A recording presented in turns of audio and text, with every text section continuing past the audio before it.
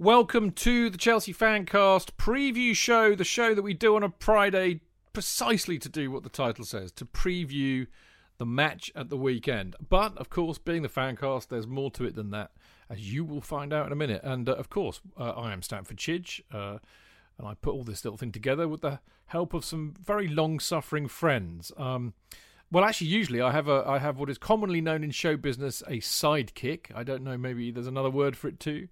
But the hinge to my bracket, i.e. Mr. Jonathan Kidd, is what we call in the show business running fashionably late.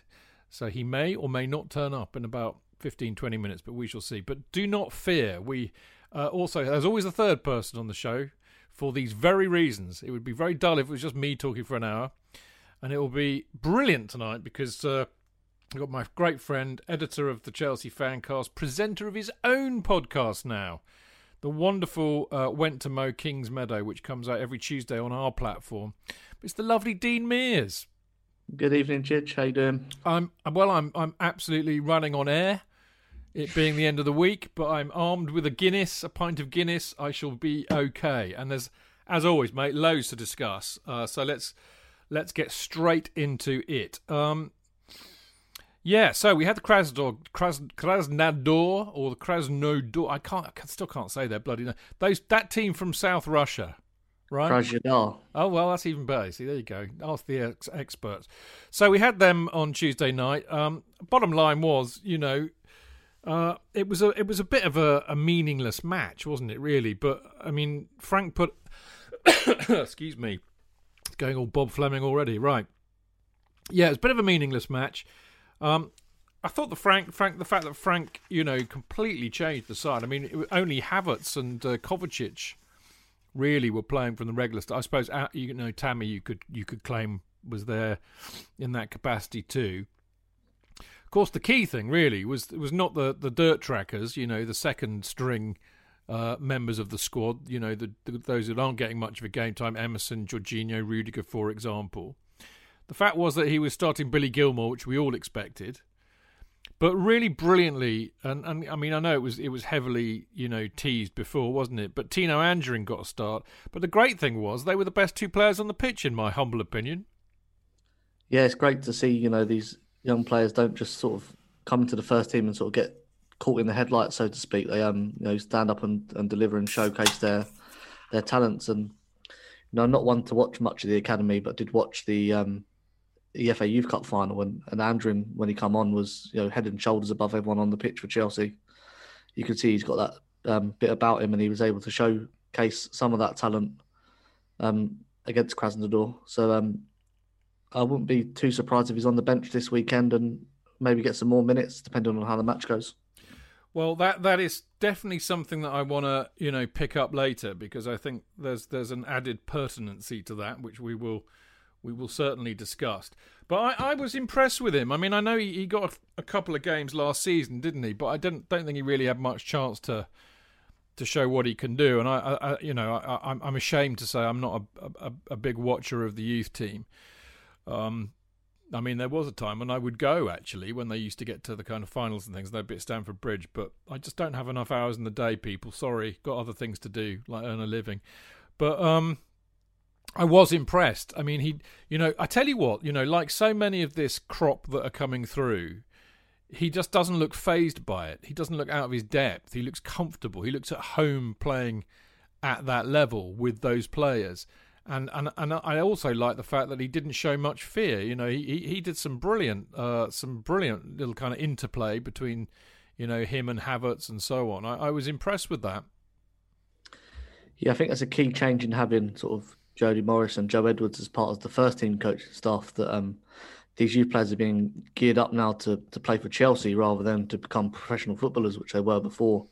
The goal has always been to get these players on loan and get them sold, so to speak, and then use that funds to buy top talent for the first team. But now there is a pathway, and the best of that academy crop will make it, and they're being geared up for that, and having coaches that have worked with them in their youth careers and know all about bringing youth players through is an added bonus for everybody.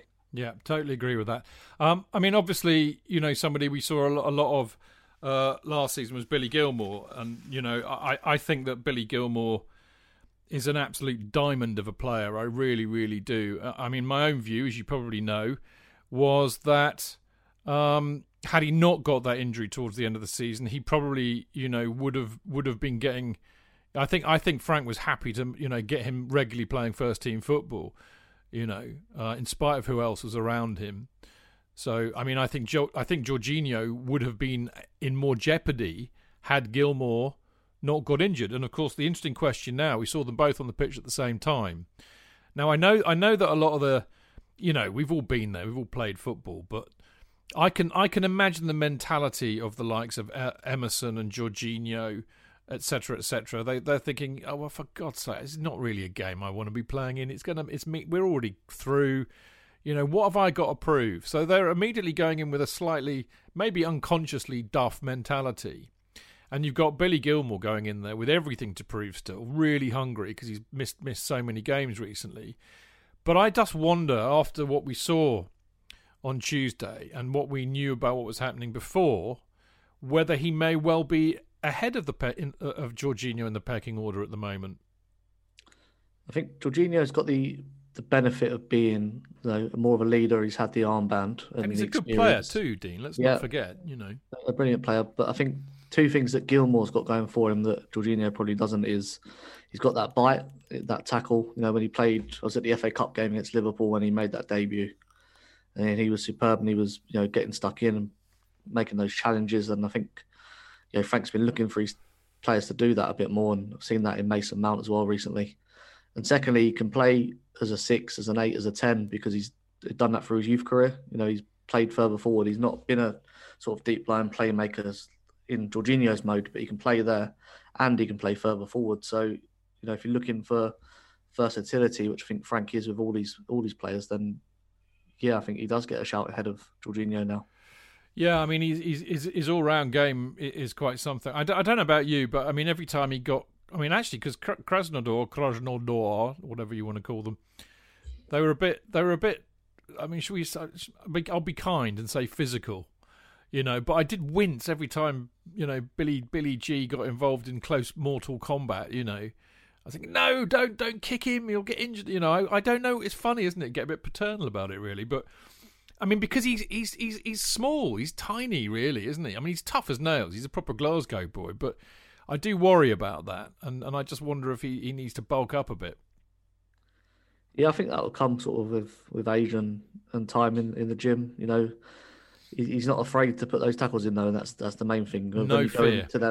If you go into them challenges half-hearted, that's when you are going to get injuries and stuff like that. But he's, like you said, no fear, and he'll put his foot in there 100 times out of 100, and that's why supporters love him. Yeah, I mean, I do. I mean, I loved him. I mean, I really didn't know much about him before he turned up, and then he got in the side, and I absolutely loved him. I mean, somebody put a brilliant tweet out this week, but I mean, he started against Liverpool in the Cup last season. He got man of the match, and he was, without a shadow of a doubt, man of the match. He got man of the match in his first Premier League appearance. And again, absolutely man of the match against Everton when we stuffed them 4-0. One of the best performances of last season, it should be said.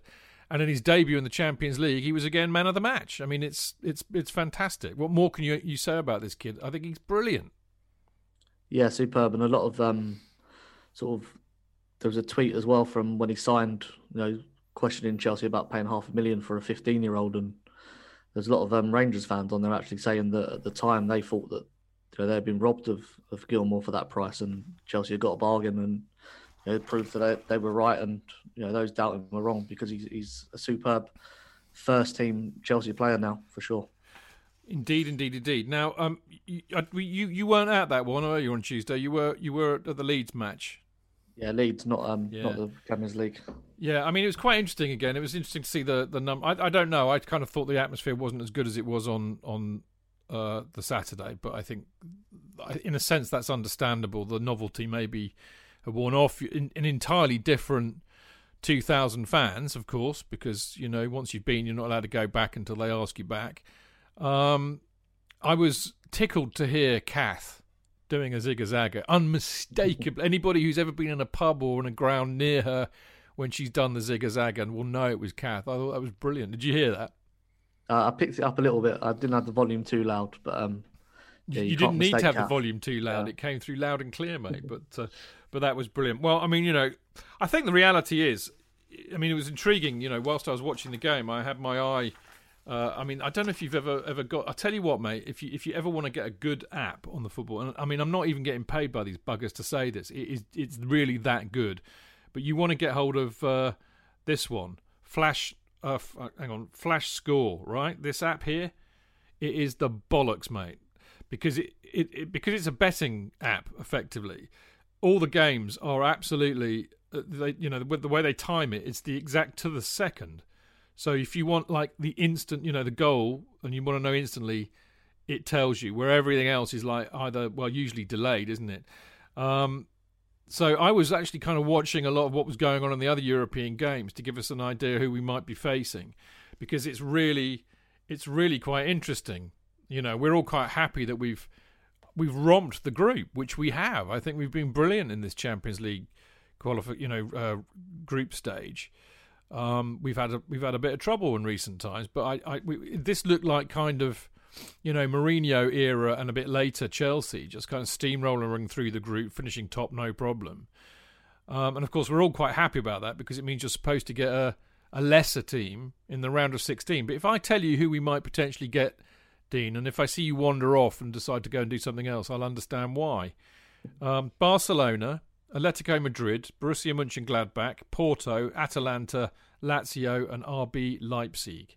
We could face any one of those. And the funniest thing of all, I think it was on Football London, I think there's somewhere this week, apparently we have an 18.6% chance of drawing Leipzig. How the hell they figure that shit out, I do not know.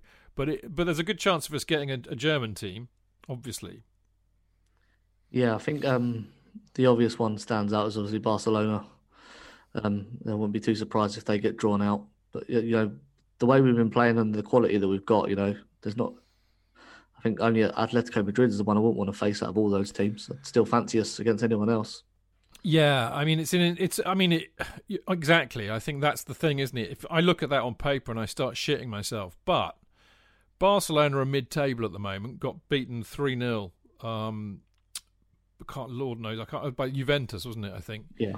They got beaten 3-0 at home. They are Messi's still having a moody all the time. So they're in a bit of trouble, basically, for Barcelona. So maybe a good time to play them. And of course, all the links that with the matches that Frank played against them in the past, that'd be a real humdinger. Atletico Madrid, I just wonder if they're kind of past their best, because they've been a very, very, very good team. But I wonder if they're still a very, very good team. Yeah, I think they've on the downward trajectory of their sort of power as a European team. Simeone built a classic Mourinho-like side, very strong, solid defensively.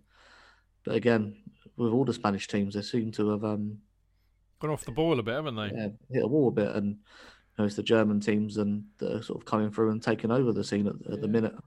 I don't know much about Mönchengladbach, I have to be honest. Porto, you know what you're going to get. I mean, they can be dangerous, but you should be able to beat them. Atalanta, again, for me, an unknown quantity, but they did manage to beat Liverpool at Anfield, so they're no slouches if they can do that. And you know what Italian teams are like? They're wily.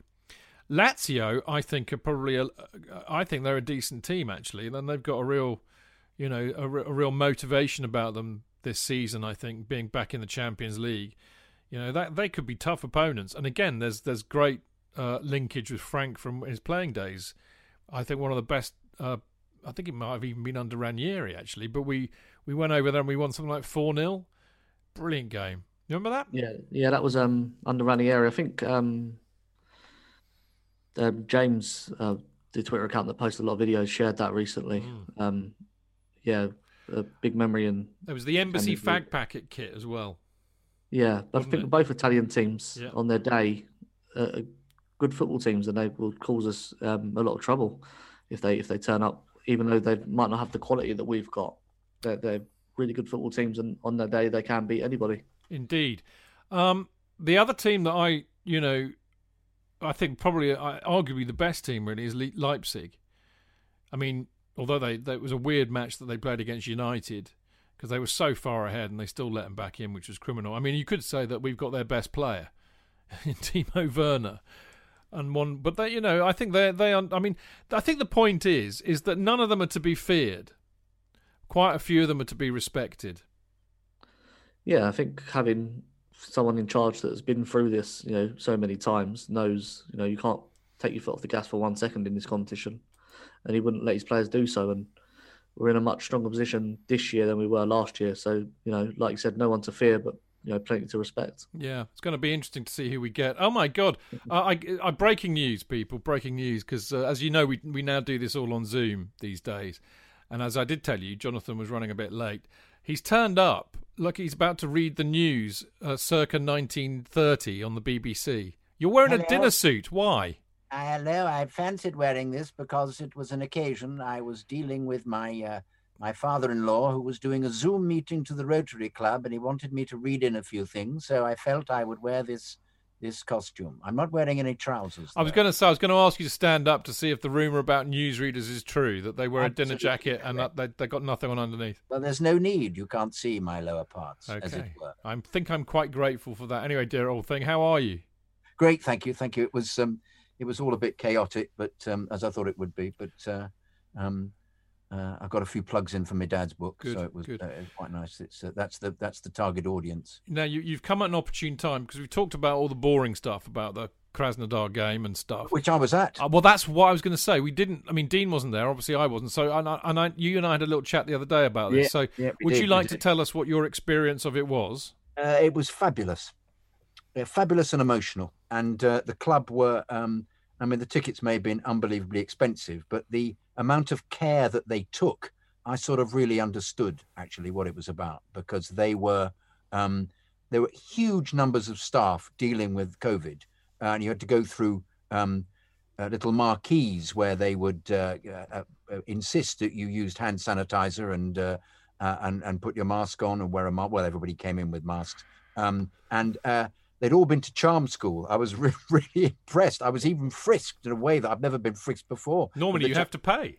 No, hey, normally I'm straight in there. But in this instance, I was taken by surprise. This chap came up and said, excuse me, would it be all right to look inside your jacket? I said, oh, very charming, very charmingly put. Thank you very much. But no, it was actually a very joyous experience. There was a kind of feeling with all the staff, with everybody, that and the camaraderie in the seats, where we were back doing something that we all absolutely loved, and I was quite emotional. I was taken aback by, being me, I went out there early and had to get permission to sit in my seat for the game, because I didn't particularly want. I was, you're sitting on your own, and because you're socially distanced in the restaurant, and I'm asthmatic. I didn't particularly want to sit there with other people not wearing masks, which none of them were.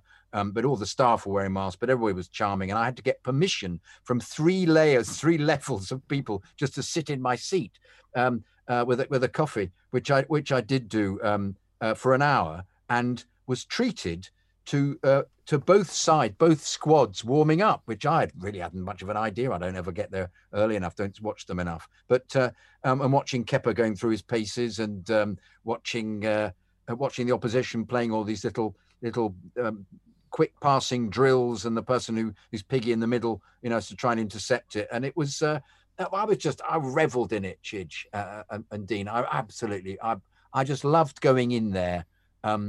Seeing the ground, all right, it's got nobody in it, but it's nonetheless, it was just so great to be back there. And what was lovely in the seats was, because there are only 2,000 people in there, everything you start off gets accepted and repeated by all by everybody else. So Shed End give us a song, they give you a song. West Ham give us a song, we give them a song, because we're all here and we do it, and everybody goes "Hooray!" at the end of it. And I just started off rather pathetically up there, just everybody around me were Chelsea, and it was followed up round below me in the West Stand and into the Shed End. And I thought, guy must come again if possible in 2000. I've never been this popular. I think the thing that you've discovered, JK, is how lovely it is to sit with the proletariat rather than the champagne bubble. There we go. JK, I'm going to have to wrap you up because we've got Gavin waiting. When I go away, Chidge, I sit with them and I'm happy. I know. I'm only. God, you're so sensitive, aren't you? Give him a dinner jacket and he gets all sensitive. I don't know. Oh, thank you. Anyway, as I was just about to say, we've obviously got our opposition view coming up in part 2, and I'm delighted to say we've got the absolutely lovely Gavin Buckland, who is to Everton what Paul Dutton is to Chelsea. In other words, he is their official statistician, so he will come armed with lots of knowledge, I am in no doubt. So Das Leben kann hektisch sein. Warum nicht dem Alltag entfliehen und in die magische Welt von Evermerge eintauchen? Evermerge ist ein magisches Land, das mit jeder Entdeckung größer und besser wird. Werde ein Merge Master. Baue und sammle einzigartige Gegenstände oder verschönere deine eigene wundersame Welt. Im Land von Evermerge gibt es immer etwas zu tun. Evermerge. Jetzt kostenlos im App Store herunterladen. We'll see you in a second.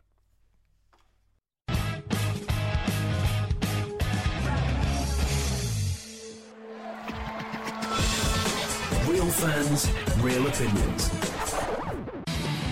I'm Jason Cundy, and you're listening to the Chelsea Football FanCast. Proper Chelsea. Footballfancast.com.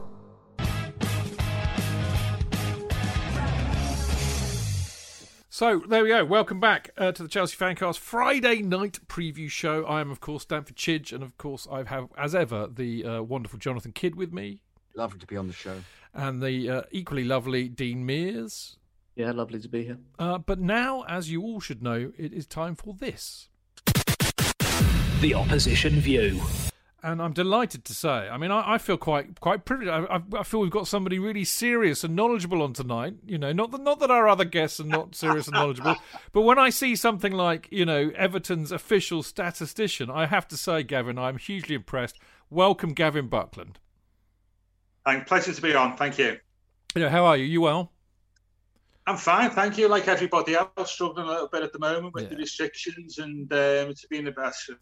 You probably said a million times, it's a bit weird watching football and stuff in the current environment, but hopefully we can see, you know, a few people back at the grounds, and let's hope there's a bit of light at the end of the tunnel here, you know. Yeah, totally right. I mean, we're lucky. We've been able. Well, funnily enough, Dean and Jonathan have both been to the last couple of games. They've been letting 2,000 in at Stamford Bridge. I have wimped out so far, but it's made a huge difference having supporters back, that's for sure.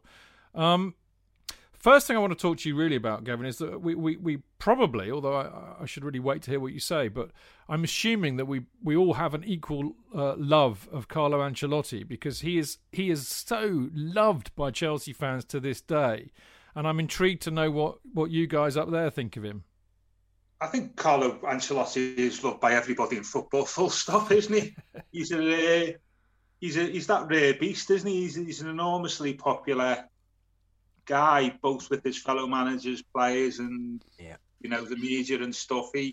He's just a very, very nice man, and he's very urbane, and he's obviously got that ruthless edge that he needs to be a top manager for what. He's a fabulous manager. He's a fabulous manager as well. Great manager. You can tell they all want to play for him. You love it. You know, I'm afraid I look at Everton team with joy, actually, because I honestly just think you're playing so much better. You just go, well, yeah, because it's him. He's got ideas. He just treats them, in a wonderful signing in Rodriguez. Quite brilliant. Would only have gone there because of him. You just got to take your hat off to the management from behind the scenes, for me, about how absolutely brilliant. Well, that's a good question, JK, isn't it? Because a lot of people were surprised, and maybe this sounds like I'm not saying it to have a dig at Everton, because you know they are a huge club and a very successful club, and rightly are often bracketed in the Big Six and all of that. But I think a lot of people were surprised that a manager of Carlo's standing. I mean, I think he's one of only 5 managers to have won the Champions League twice as a manager, and he's won it as a player as well. There's only 7 of those, so he's right up there. So I think it took the football world a little bit by surprise. I mean, were you surprised? Sorry, is that for me? Sorry. Yes, I was. Purely for those reasons that you say. That he's. I think what about Carlo is, and this is, I'll be quite honest with you. When he joined Everton, and I think there's a few reservations, is that he's obviously been a world-class manager, but I think managers like footballers, they have a certain amount of time at the top, don't they? At some point, your skills begin to slip a little bit. You have new managers, new tactics, all that type of thing come into the game, and we can think there's probably 3 or 4 managers out there at the moment who are like that. And my feeling with Carlo was I fully embraced his CV and his ability and his popularity, as you're saying. But in terms of a manager that would be suitable for Everton, I'm still a little bit sort of 50-50. To be fair, I get, one of the reasons he came is he's been offered an enormous salary, hasn't he? To be fair, north of £9 million, which certainly helps. Not that he probably needs it, so that helps, doesn't it? I think, he's obviously got a vision from being given a vision from the club. And in Carlo's defence, he doesn't need to come to Everton, does he? And I suspect, and this is why I'm comforted a little bit, is Carlo's shown himself capable of managing in one scenario better than most other managers going, isn't it, really? It's coming into a big club, being able to massage the egos of the leading players for a few years, get top performances out of them, then move on. Obviously, that's not going to happen at Everton, because Everton haven't got top players. But I suspect within this, I think Carlo, and I think this is a good motivational thing for him, I think he wants to prove that he can do it a different way.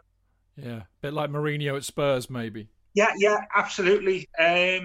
I think there's a motivation there. I think Mourinho's like this because he has got a few better players, but I do think there's maybe that's one of the motivations, rather than the money. I don't think the money probably doesn't need it, Carlo.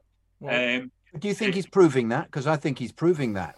I think they're playing terrifically. I mean, in and out. They're not recently. Perhaps they've been slightly off, not up to the standard when they started this season. But Calvert-Lewin's turned him into a top player. That's a good segue, JK, because I was going to ask Gavin this as well, actually, because they were brilliant, weren't they, JK, at the beginning of the season? I think they drew 1 and won 7 or something like that. Yeah. But the form has tailed off, Gavin. Why is the form tailed off? I think there's a couple of things going on there. A few injuries. We've lost both fullbacks, and as you well know, fullbacks are let's face it, the key players on the pitch for those teams these days, aren't they, in terms of the attacking threat? When we were, dare I say, we're all probably in and around the same age group. Years ago, fullbacks were cloggers, weren't they? Now they're the most, they are the key attacking tool for a lot of teams. You've seen Liverpool, haven't you? Yeah. So we've lost both fullbacks. James got injured. We've had disruption like everybody else with international breaks. Richarlison was obviously out for 3 games after the derby. And I think you can build momentum, can't you, with your starting 11? And I think once that starts breaking up with Everton, unlike Chelsea, you've got a lot of strength and depth. You haven't got that strength and depth, And so, consequently, we're suffering a little bit. Yeah. And momentum's a great thing, isn't it? You've got at the moment is the 17 games unbeaten, stuff like that. Momentum's a great thing, and we've lost that, and we need to get it back. I mean, and what I'm hoping is, in a strange way, is some of our players are better suited, like Richarlison, like Andre Gomez, plays against the better teams. We give them more space, and I think that's the reason. There's like a lot of things, there's a combination of these. Also, as well as I think with Rodriguez is teams I can't say he's being worked out, but teams are can set up better now than when he first joined the league. People say how Carlo will want him to play, and we'll put in countermeasures. But that also opens up the field for other players to take advantage of that space and not being picked up. So in answer to your question, a lot of reasons. Fair enough. Yeah. I mean, I'm glad you mentioned. I mean, it's James or James, as we prefer to call him in England. Yeah. Was a player that apparently Chelsea coveted a long time ago, and I was very intrigued to see him go to Everton. Obviously, there's the existing Carlo connection. Of course, James or James, Dean and Delph and Coleman are all out tomorrow, aren't they? Yeah. As I say, Delph is just, well, we know Delph's injury record going back to Manchester City days. He did this hamstring at Burnley, yeah. Both fullbacks are out. Dean is for a long-term injury. And as you say, James not playing is a big blow for us. And it's a bit of a shame, really, because he has gone off the ball a little bit. He hasn't been 100% fit, I don't think, ever since he came to England, to be fair. And a lot of our supporters, been dying to see him. Yeah. And the first game he let supporters in, of course, and he's injured. Well, it's sod's law, isn't it? Typical. Yeah, but he's class. You might not have them, Gavin, but you do have Calvert-Lewin. I mean, Jonathan, I think, is hugely impressed with Calvert-Lewin, aren't you, JK? Well, I think he's great. Yeah. It turned into a really terrific player in this season. He just seems to have been come on leaps and bounds, and his leaping and bounding is something that he does really well. Literally and metaphorically, mate. Yeah. He hangs in the air a lot. I just think he's a terrific player. But I think you're absolutely right about the fullbacks. I think it's so important now that because they need to. He feeds off that kind of thing fantastically.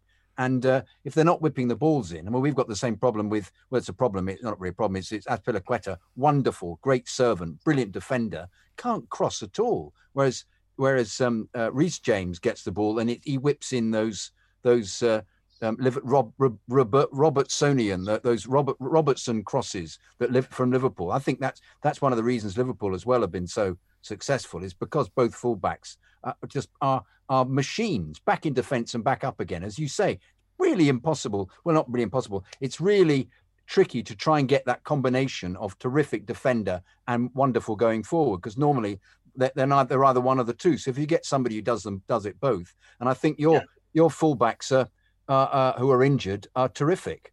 And I think they were serving him really well. So it's interesting to see how he copes when he's not getting the service.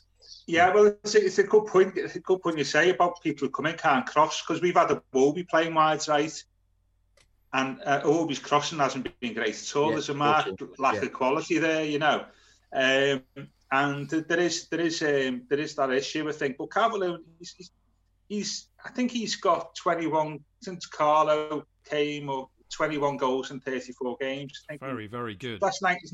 His last 19 goals, 17 of them one-touch finishes, which is great in terms of, he's attacking space in the 6-yard box. You see a lot of his goals are either headers or the ball's played in from the byline. He comes in, slides in, scores.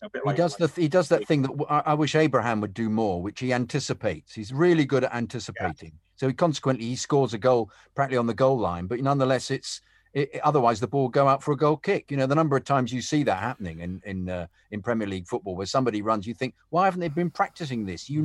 That's where the ball's going to end up. I tell you, who's good at that. Giroud's very good at dealing with that. That's one of the things he's learned. He's always flinging himself in.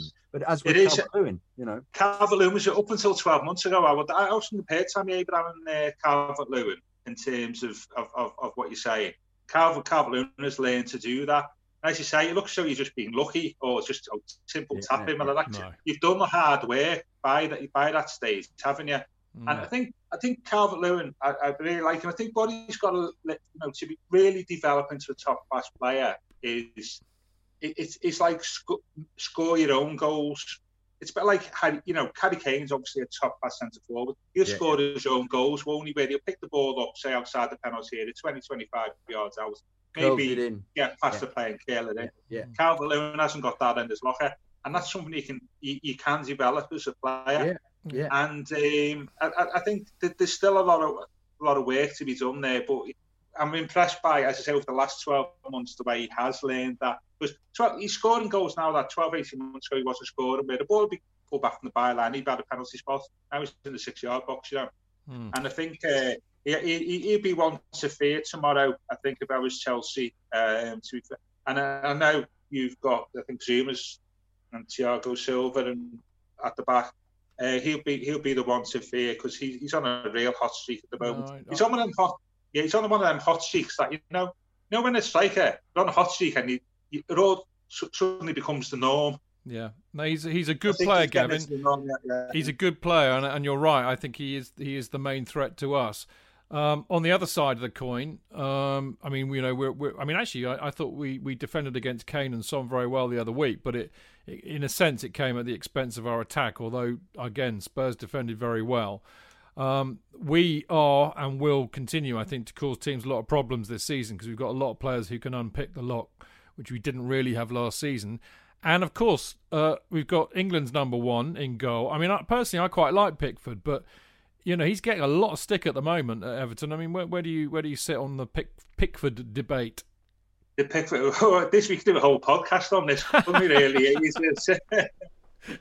mean, to be fair, what I'd say about Pickford is, I've got lots of things to say. I'm trying to decide what to say first. I think what I'd say, he's been okay last few games. I think Pickford's problem is one of concentration. I think he's a great goalkeeper when he's busy. I think when he's not busy, I think his mind wanders. And it's noticeable that his two best seasons that he's had in the Premier League was his last season at Sunderland when they got relegated, and his first season at Everton, where he was sort of bottom half of the table for most of the campaign. They got rid of Koeman and brought Allardyce in and stuff. He was our player of the season because he was kept busy all year.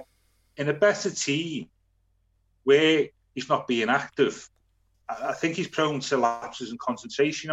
You know that mental state you need to get yourself into as a goalkeeper. I mean, I was listening to Neville Southall, obviously the greatest goalkeeper I've seen, and he was saying goalkeeping is 10% actually doing the goalkeeping and 90% of it's concentration.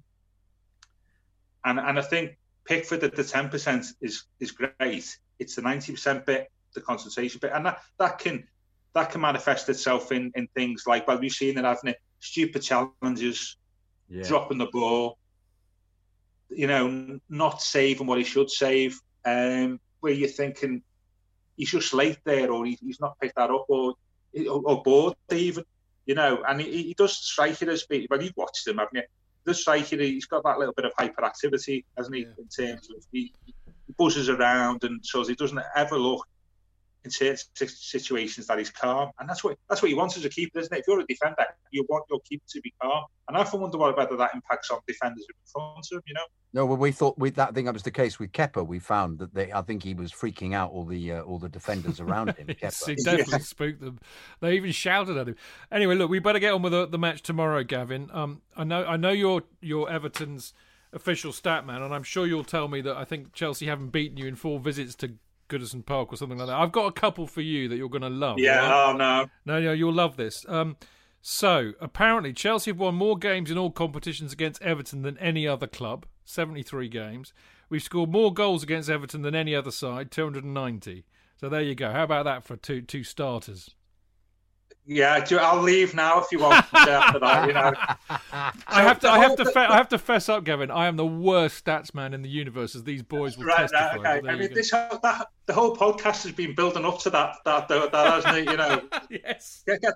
But I'll say that there's probably, you know, there's a lot of clubs. Our record at the start of the Premier League was great against, you know, the big clubs, you know. But since then it's deteriorated for lots of reasons. But I'll counter that by saying, yeah, I think the last 14 meetings at Goodison we've won 8. Yeah. Tomorrow we could win 3 on the bounce against Chelsea at Goodison in all competitions for the first time since 1973. And I've seen Everton beat Chelsea 6-0. 78. And Bob 78, Latchford, 2 goals. Yeah. And I've seen us go top of the table by beating Chelsea at Stamford Bridge in 1987. So, we could play this game all night, couldn't we? Can I just say, I loved the side that had Joe Royle in it, and I loved the side. I loved Royle as a centre forward. I loved him flinging himself at the ball at near post headers into the goal. You just thought, oh wow, what a great player. And I bizarrely played in a charity game with Norman Hunter. Me. God bless him. Indeed. But I'd hated him because he was obviously Leeds player and he kicked Chelsea fans. But he was absolutely charming and lovely to me. As Joe Roy, this was at Bristol City. Joe Roy, because he was working on the staff at the time, and Joe Roy was manager at I can't remember the name of the ground at and at Bristol City, and he was absolutely lovely. And I so love it when your idols are just, great guys. You just, it's so, because some footballers you go up and say, "Excuse me, you're one of my favourite players," and they just look you up and down and tell you to fuck off, Whereas, whereas he was absolutely fabulous. But then correspondingly, the side Sheedy, I thought Sheedy was a wonderful player. Oh my God! You're getting all misty-eyed, JK. Oh, get a handkerchief. Wow. I'll be crying in a minute. With this. I like good football. I'm like that, I just like. I'll say that. I mean, the Chelsea team, the late 60s, early 70s. That's when I first started watching football. Yeah, they were a great team, weren't they? Yeah, wow. And obviously, I like the mid 80s team as well. With Speedy and. I mean, in the mid 80s, when we had that great team under Howard, Chelsea were the team we always struggled against. 4-3. Gordon Davies hat-trick. Yeah. 84. Yeah, he got in touch with me, Gordon, a while back by somebody. He wanted the video of the game, scoring a hat against the championship, and it was a pretty great thing. But Everton didn't have the video. Yeah. But Gordon was a great goal poacher. He was. He was so lucky that Ian Rush was playing for Wales at the time. He would have won a lot more caps. Very true. He was top notch. Very, very and true. Kenny Dixon was a great goal poacher as well, wasn't he? Yeah, a big friend of our show is Kerry, and we love him to bits. Right, Gavin. I think the final question really has to be: how do you see it going tomorrow, and what do you reckon the result's going to be? Easy ones last. This is the second time I've been asked this question because a podcast will go Echo, which is obviously all Everton, so it's a slightly different, view of things. So we're asked for our view today. And you can't. It's not a done thing to say we're going to get beat at the end. No, I agree. You can never say that. We never do. We never. We're never honest, Gavin. Well, I did the other day, and you got annoyed with me, didn't I? Because I said we'd lose 2-0 to Krasnodar. I said 2-0, and you went, "What? You're barred." So in the end, you just when in doubt, I always say 1-1. When I know we're going to get beat, say 1-1. Make it look good. But now I'm on a Chelsea podcast amongst Chelsea friends. I can't see anything but Chelsea win. I think it'll be a really tough night for Everton. I like Chelsea. I like the way they play. I think Frank, after a difficult start to the season, there's a few people, we were sort of having a go at him. 3-0 down at West Brom and all that. Has done a really good job. Great strength in depth, going places. And the type of team, our back four is hopeless at the moment, to say, but no full-backs and stuff. And your pace and ingenuity up front. Chido's always got a goal in against us as well. He's on a rich vein of form as well. So after all that, Everton are going to win. No, but I think I can't. I'm going to say Chelsea 2-0. Okay, well, very magnanimous of you, Gavin, and very lovely of you to turn up and talk to us a lot on a Friday night. We really appreciate it. You've been really brilliant. It's been lovely to talk to somebody as passionate about Everton, but also as knowledgeable about them as well. So thank you very much. Really appreciate it. Like I said, that was brilliant. Great to do it. Brilliant. Great stuff. Best of luck for the rest of the season as well. And for you too, but obviously not tomorrow. Yeah. And in the return game, well, we might see you again then, Gavin. We'd love that. All right, brilliant stuff. Take care, mate. Thank you. Cheers, Gavin. All the best. Keep well. All the best. Bye-bye. Brilliant. It's so much fun, isn't it? That's the lovely Gavin Buckland, who, as I said, is the official Everton statistician. And what a lovely chap, JK. Oh, wow. But everybody we get on here is lovely. It's down to you, isn't it? You put them through some kind of human resources screening. Yeah, they have to go to Chelsea boot camp, mate. Oh, is that what it is? Oh, okay. Yeah. We're the Chelsea boot boys, and we're running after you, Chelsea. They get beaten up a bit, do they? Get chased? No, I'm a lover, not a fighter. You know me. I know you. Anyway, that was brilliant. Really enjoyed that. I do love the opposition views. Now, in a minute, we're going to have a quick break, and then in a minute, we're going to come back, and we're going to give you our view.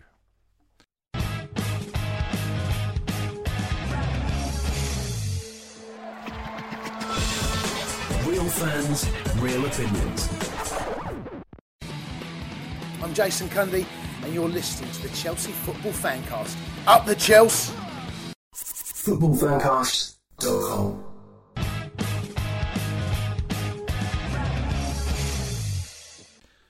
Right, welcome back. This, of course, is the Chelsea Fancast's preview show if the Guinness doesn't repeat on me as it's beginning to, which of course we do on a Friday night before the weekend matches. Honestly, Guinness and the soup that I've had are not a very good combination, I have to say. For those who are into haute cuisine, don't have Guinness after. I can't even remember what the soup was. It was green and it had haricot beans in it or something. But anyway, whatever. Right, time for the real main course. In fact, we've had the hors d'oeuvres. It's now time for the main course. It's what we think about the Chelsea-Everton match tomorrow, or the Everton-Chelsea match, should I say. And, of course, we've got the lovely Dean Mears and the lovely Jonathan Kidd tonight with me. Indeed. Now, I think the first thing, boys, and actually Gavin alluded to it, didn't he? You know, Mr. Everton statistician. We're on a really wonderful run of form at the moment. 17 unbeaten in all competitions since. It's actually 18 games unbeaten if you like Jose Mourinho, like myself, don't include losing on penalties to anybody. So it's 18 games unbeaten in all competitions. The last time we lost was to Liverpool, the second game of the season. So I think the first thing is, can we keep the run going? And I think Gavin also made a good point about momentum, JK. We is on some sort of momentum at the moment, aren't we? Yes. I think Werner is essential to this, because I think he's completely superb despite his missing the odd nailed-on goal. I love I'll just mention the Krasnodar game briefly. His little cameo at the end when he suddenly just ran at everybody and was right in the penalty area within seconds. You just go, this guy is such a great player. So I think if we can, he looks a fit fighting machine. If we can keep him going, I think any other combination of people around him, which appears to be who are available and fit, will work up front. And I think Pulisic had a bit of a scare, didn't he, after the training? So they I think he's in the squad, but I think he's still got a slightly dodgy hamstring, which is such a shame because he's coming back to form. And Ziyech, I think, won't be available because of his hamstring. They're obviously running so much; they keep having hamstring injuries, don't they? But I think if the defence is firm, and I can't see it not being, and both fullbacks are there, that's almost. Well, what can I say? I think everybody is playing so well. Kante is playing out of his skin, and it's just and Gilmour had a decent game. So you just think, well, if any of the reserves can step up, and the reserves have done pretty well in the two European games, so you think, well, the squad is really deep. My optimism hasn't been changed at all, hasn't. But I think we'll win easily, and I think we'll win nearly every game by a large number. You know, the 24 shots that we had the other day were just, to me, symptomatic of how completely in charge we are of these situations. And it doesn't matter if we score, we need to score. I just think some team is going to get absolutely whacked. I think you said that the other day, Chid. But yeah, from a momentum point of view, I think you get a couple of injuries, we'd still maintain the momentum. I just think we're completely phenomenal at the moment. Well, we are, and I mean, I think the Krasnodar game's a bit of an outlier considering he changed the entire team and we had the second string out, very much so. Now, we were talking a minute ago with Gavin, weren't we, Dean? And he funnily enough, he brought up two matches that I was thinking about, you know, matches in the past up at Goodison Park. It's a proper old match, Everton versus Chelsea, proper old stadium, of course, as we know. And, you know, he mentioned the 6-0, which I don't really remember, to be honest, and I know you weren't even born then, Dean. I remember the 4-3 when Gordon Davies scored the hat-trick, although I wasn't there. I think a lot of us will remember the mental 6-3 that happened when Costa ran riot, literally and metaphorically, up at Goodison Park, winding them all up. I mean, that was one of the most mental games I've seen in years. But I tell you what, there's one other game up at Everton that I remember, but for very different reasons, and that was in May 2011, when we lost 1-0, and that was the match that the biscuit seller, also known as Ron Gourlay, fired Carlo Ancelotti in a tunnel. Do you remember that, Dean? Yeah, I remember the sort of news coming out straight after the game that he'd been sacked, and I think Chelsea always disputed that he was sacked in the tunnel. But yeah, it's a bit of a shock that, you know, after winning the double, that Carlo's reign ended on such a whimper that second season. You know, so many things happened with Ray Wilkins being sacked halfway through, we had that dreadful run of form in the middle of the year. And yet we came second. We still came second. The first manager to win the double at the club. We still felt like they were still reaching their pinnacle because they did the following season, obviously, in that Champions League. Not always been a happy place for us, Goodison. It's going to be another tough game, I think, tomorrow. It will. I mean, it's just interesting, isn't it? The legacy of Carlo. We were saying earlier, I think he's still very much loved by Chelsea supporters, not least because of the way he was dumped out. But he was just such a lovely man. Lovely quote from Frank that I've dug out, chaps, on what he thinks of Carlo. And he says, I won't do a Frank Lampard accent. I haven't quite mastered it yet. But he said, I was heavily influenced by him as a player and a man. He's right at the top of the managers I've worked with. He's had huge success working at various clubs, and he was a great coach, a great man. I look forward to seeing him, which I think tells you everything you need to know about Carlos. It's going to be interesting for Frank. And about Frank as well, Chidge, I think. It's a lovely thing to say. It says a lot about Frank as well. But he's a lovely guy, mate, and he's a proper football man, and I think that's the point. Carlo Ancelotti is a proper football man. Saw a hilarious clip, because, of course, Paolo Rossi died. I think it was yesterday. And they were showing clips of the classic, Brazil. Actually, I could be talking real arse here. I could be getting confused with the fact I watched the Diego Maradona film the other day. But either way, there was some footage of Italy playing that had a very young-looking Carlo. Well, I say young. He still looked like he had grey hair when he was about 25 playing for Italy. But he looked a bit of a hatchet man, didn't he, Chidge? I always felt. He was a good player, though. Doughty is how I would describe him. Yeah. They had some great players in that. Costa Curta, remember him? They're great players, and also their celebrations were always so wonderful. Tardelli in the 82 final, of course, and Gentile, the assassin, who would tweak your nipples really hard, surreptitiously. I'd have liked that, though. I wouldn't have. I know. I remember Graham Lasso telling me about. He was marked by Gentile once, and he said it was just they did all these things. He was very young, he'd never seen anything like it, and they had every trick in the book, and always out of the view of the referee. Dirty, very dirty. Anyway, JK was talking about who we might play tomorrow, Dean, and I know you and I talked about it a little bit, didn't we, up front? But I think it's interesting. I mean, I think the defence clearly picks itself. The midfield, for all intents and purposes, picks itself. I mean, there's it's basically Mount and Kante plus either Havertz or Kovacic, depending on how fit and ready Havertz is. But I wonder if things might have been changed slightly by the fact that we know that Hudson-Odoi is out. We know that, more importantly, we know that Ziyech is out.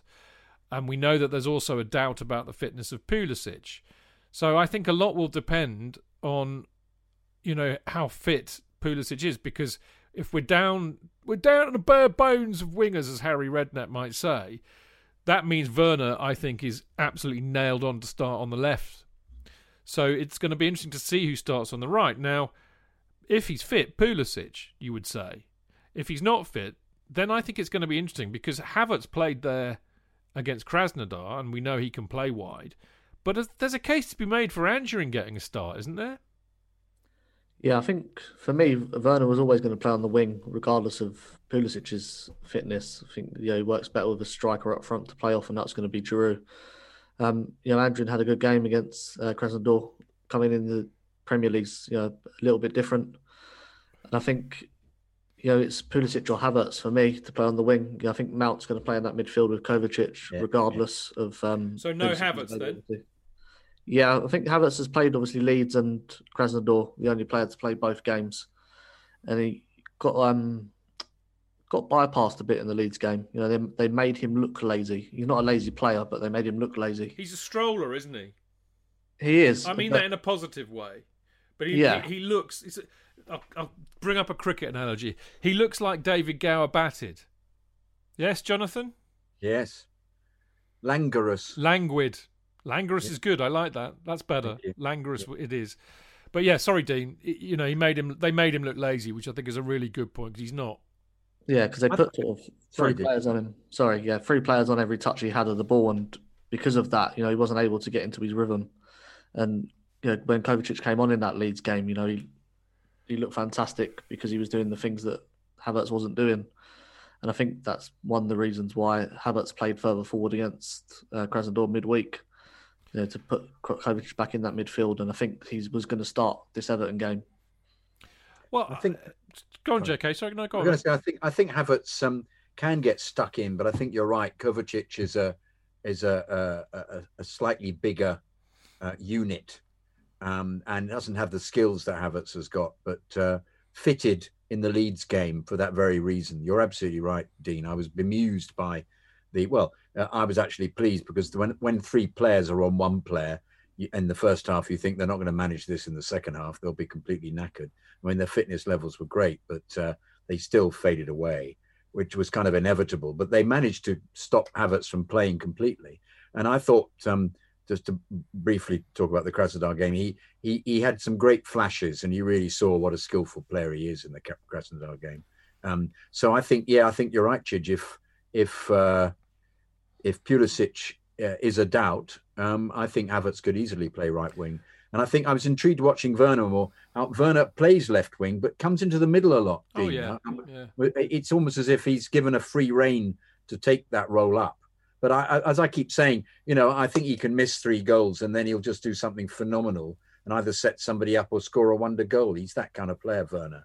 He can absolutely fantastic class. Well, if as we say, Pulisic is a doubt, and Frank was saying in the press this week he's got to be really careful how he manages him. There's a good chance, what we do with Pulisic is we use him as an impact player to come on because, of course, he's a great impact player. So Havertz goes right. I'll get to who's going to start up front in a minute, but that obviously leaves a gap in midfield. So I was wondering whether Kante and Mount, obviously, Kovacic, yes, but I mean Billy Gilmour maybe. Yes. What do you reckon, Dean? Yeah, I think the beauty that Frank's got at the moment is that any player that he picks in that midfield can do a job, and he's not sort of filling places anymore. He's putting in first team quality players, and that's what's so fantastic about this group of players. Because he ran Everton ragged the last time he played them, didn't he? Man of the match in the 4-0. Yeah, absolutely, and he's first team quality. He's not a dud squad player. He's worthy to be on the pitch if he's chosen, and that's what makes his team so exciting.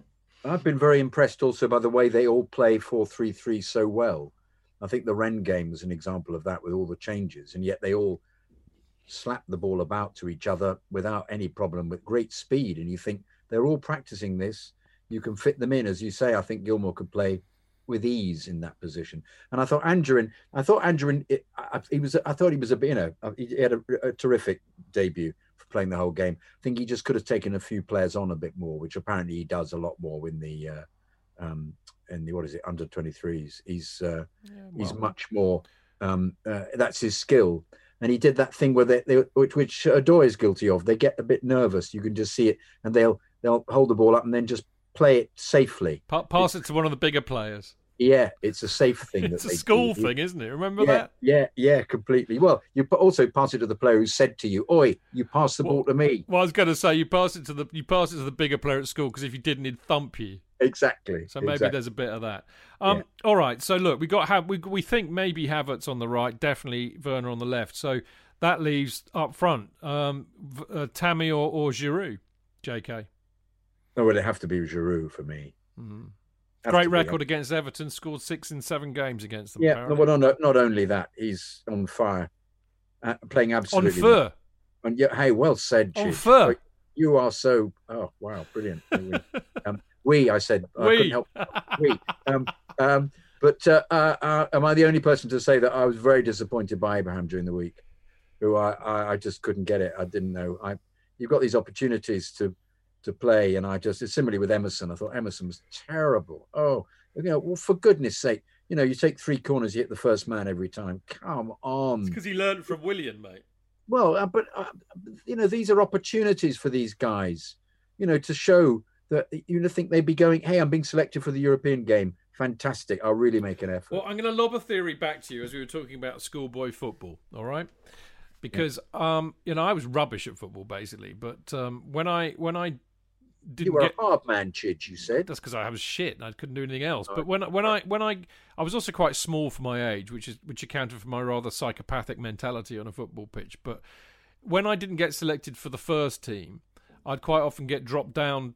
We didn't really have like second teams. You just get dropped down a year in age. So and the expectation was that, I mean, I wasn't as bad as I'm making out to be, but the expectation was that I would be one of the best players on the pitch because I was playing against younger kids. Yeah. And actually, invariably, what would happen with me is I would play down to their level. Yes. And I mean, I don't know what that is. It's possibly a psychological thing. Who knows? But I wouldn't be surprised if there's a psychological element to everything that we do, especially in sport. So, you know, I was saying to Dean earlier on about the Krasnodar game that, you know, they knew it was a meaningless match. There was nothing to prove. Right. They'd already qualified. So maybe they just did what they had to do, which was enough. Yeah. They didn't, because you look at say that I had the same situation when I played in a lower down, and I scored 5 goals. Yeah, well, you found your level, mate. I did entirely. I asked if I could play at that level every week from then on. You had to play with Martin Levy, which is quite frightening. I don't think I ever did. Rugby, possibly, but not. Even more frightening if Dr. Martin. Very frightening, much bigger than me at the time. So, I mean, you know, JK is Ollie Giroud's number one fanboy, as we know, Dean. What about you? Yeah, he's got to be Oliver Giroud for me as well. Yeah. You know, he's in such good form, and you know, as JK said, Tammy was so disappointed midweek, and although it was a meaningless game, you know, when you've got your competition scoring 4 goals in one game, you've got to prove something to the manager to say, you know, it's not a straightforward choice. Well, I'm not going to be too down on Tammy. I mean, Tammy's, you know, he is still young in striker terms, and he is still learning. I thought it was really interesting what Gavin Buckland was saying about Calvert-Lewin, and because when I was looking at some of the old matches that, you know, the recent matches that we've played against Everton, you know, Calvert-Lewin's been there for 4 or 5 years. I mean, he's young, but he's been there. He broke through early, and he's been there for a few years. It's only really, I think, last season that he really broke through and started to look a good player, and this season he's beginning to look an exceptionally good player.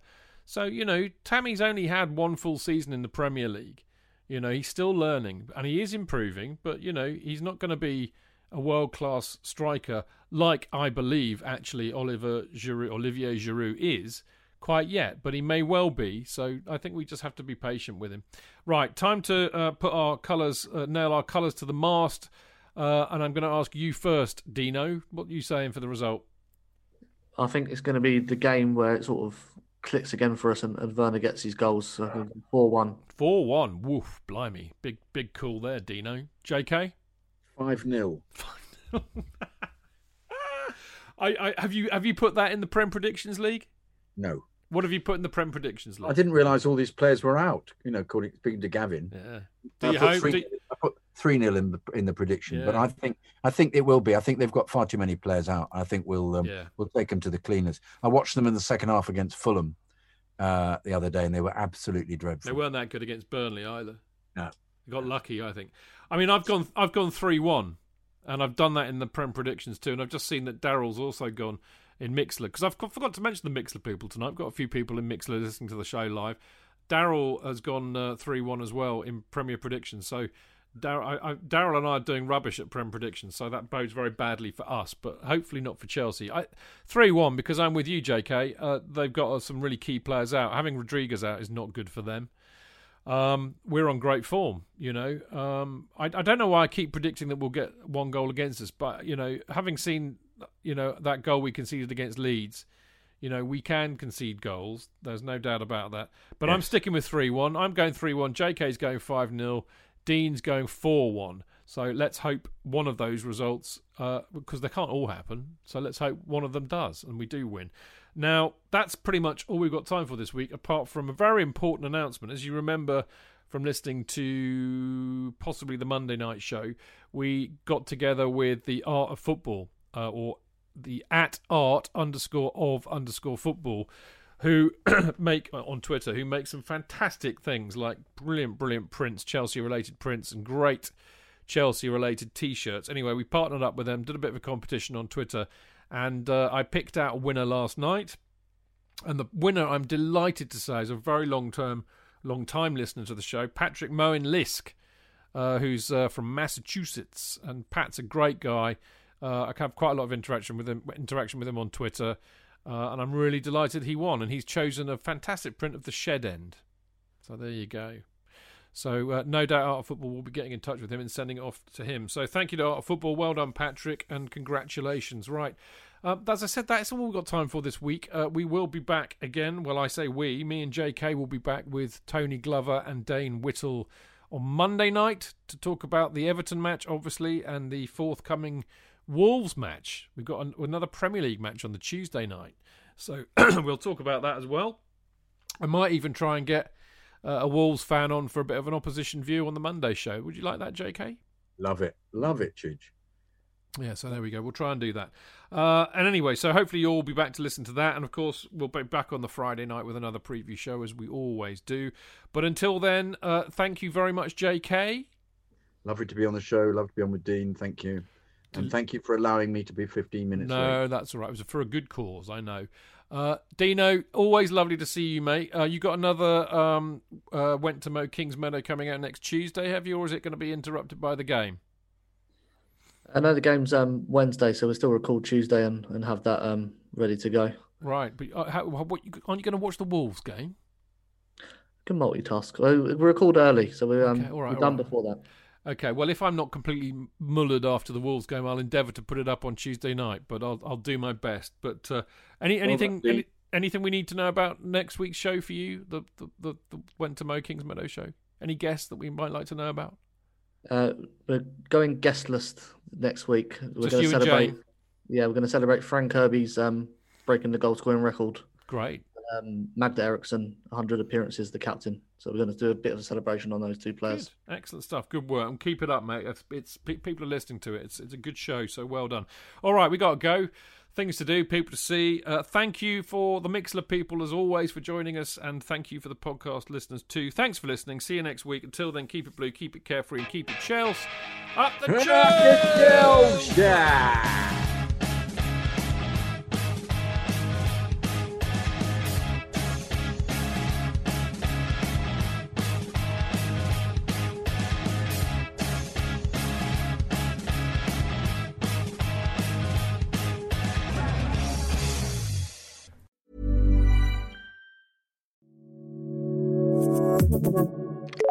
Acast empfiehlt Podcasts, die wir lieben. Es ist nicht alles gay, was glänzt. Oder doch? Das klären wir jetzt in Busenfreundin, der Podcast. Hey Leute, mein Name ist Ricarda. Ich bin Comedy-Autorin und die Stimme des LGBTIQ-Podcasts Busenfreundin. Und ich treffe jede Woche spannende Menschen und spreche mit ihnen über alles, was die queere Szene bewegt. Bei Busenfreundin gibt's Unterhaltung gepaart mit Haltung. Oft. Also nicht immer, denn manchmal schweife ich auch ab. Zum Beispiel mit Leuten wie Riccardo Simonetti, Sarah Kuttner und vielen, vielen mehr. Also schaltet jetzt ein zu Busenfreundin, eurem Lieblings-LGBTIQ-Infotainment-Podcast. Bei Acast finden die besten Podcasts aus aller Welt ein Zuhause. Abonniere diese Show oder finde weitere spannende Podcasts bei Acast oder wo immer du Podcasts hörst.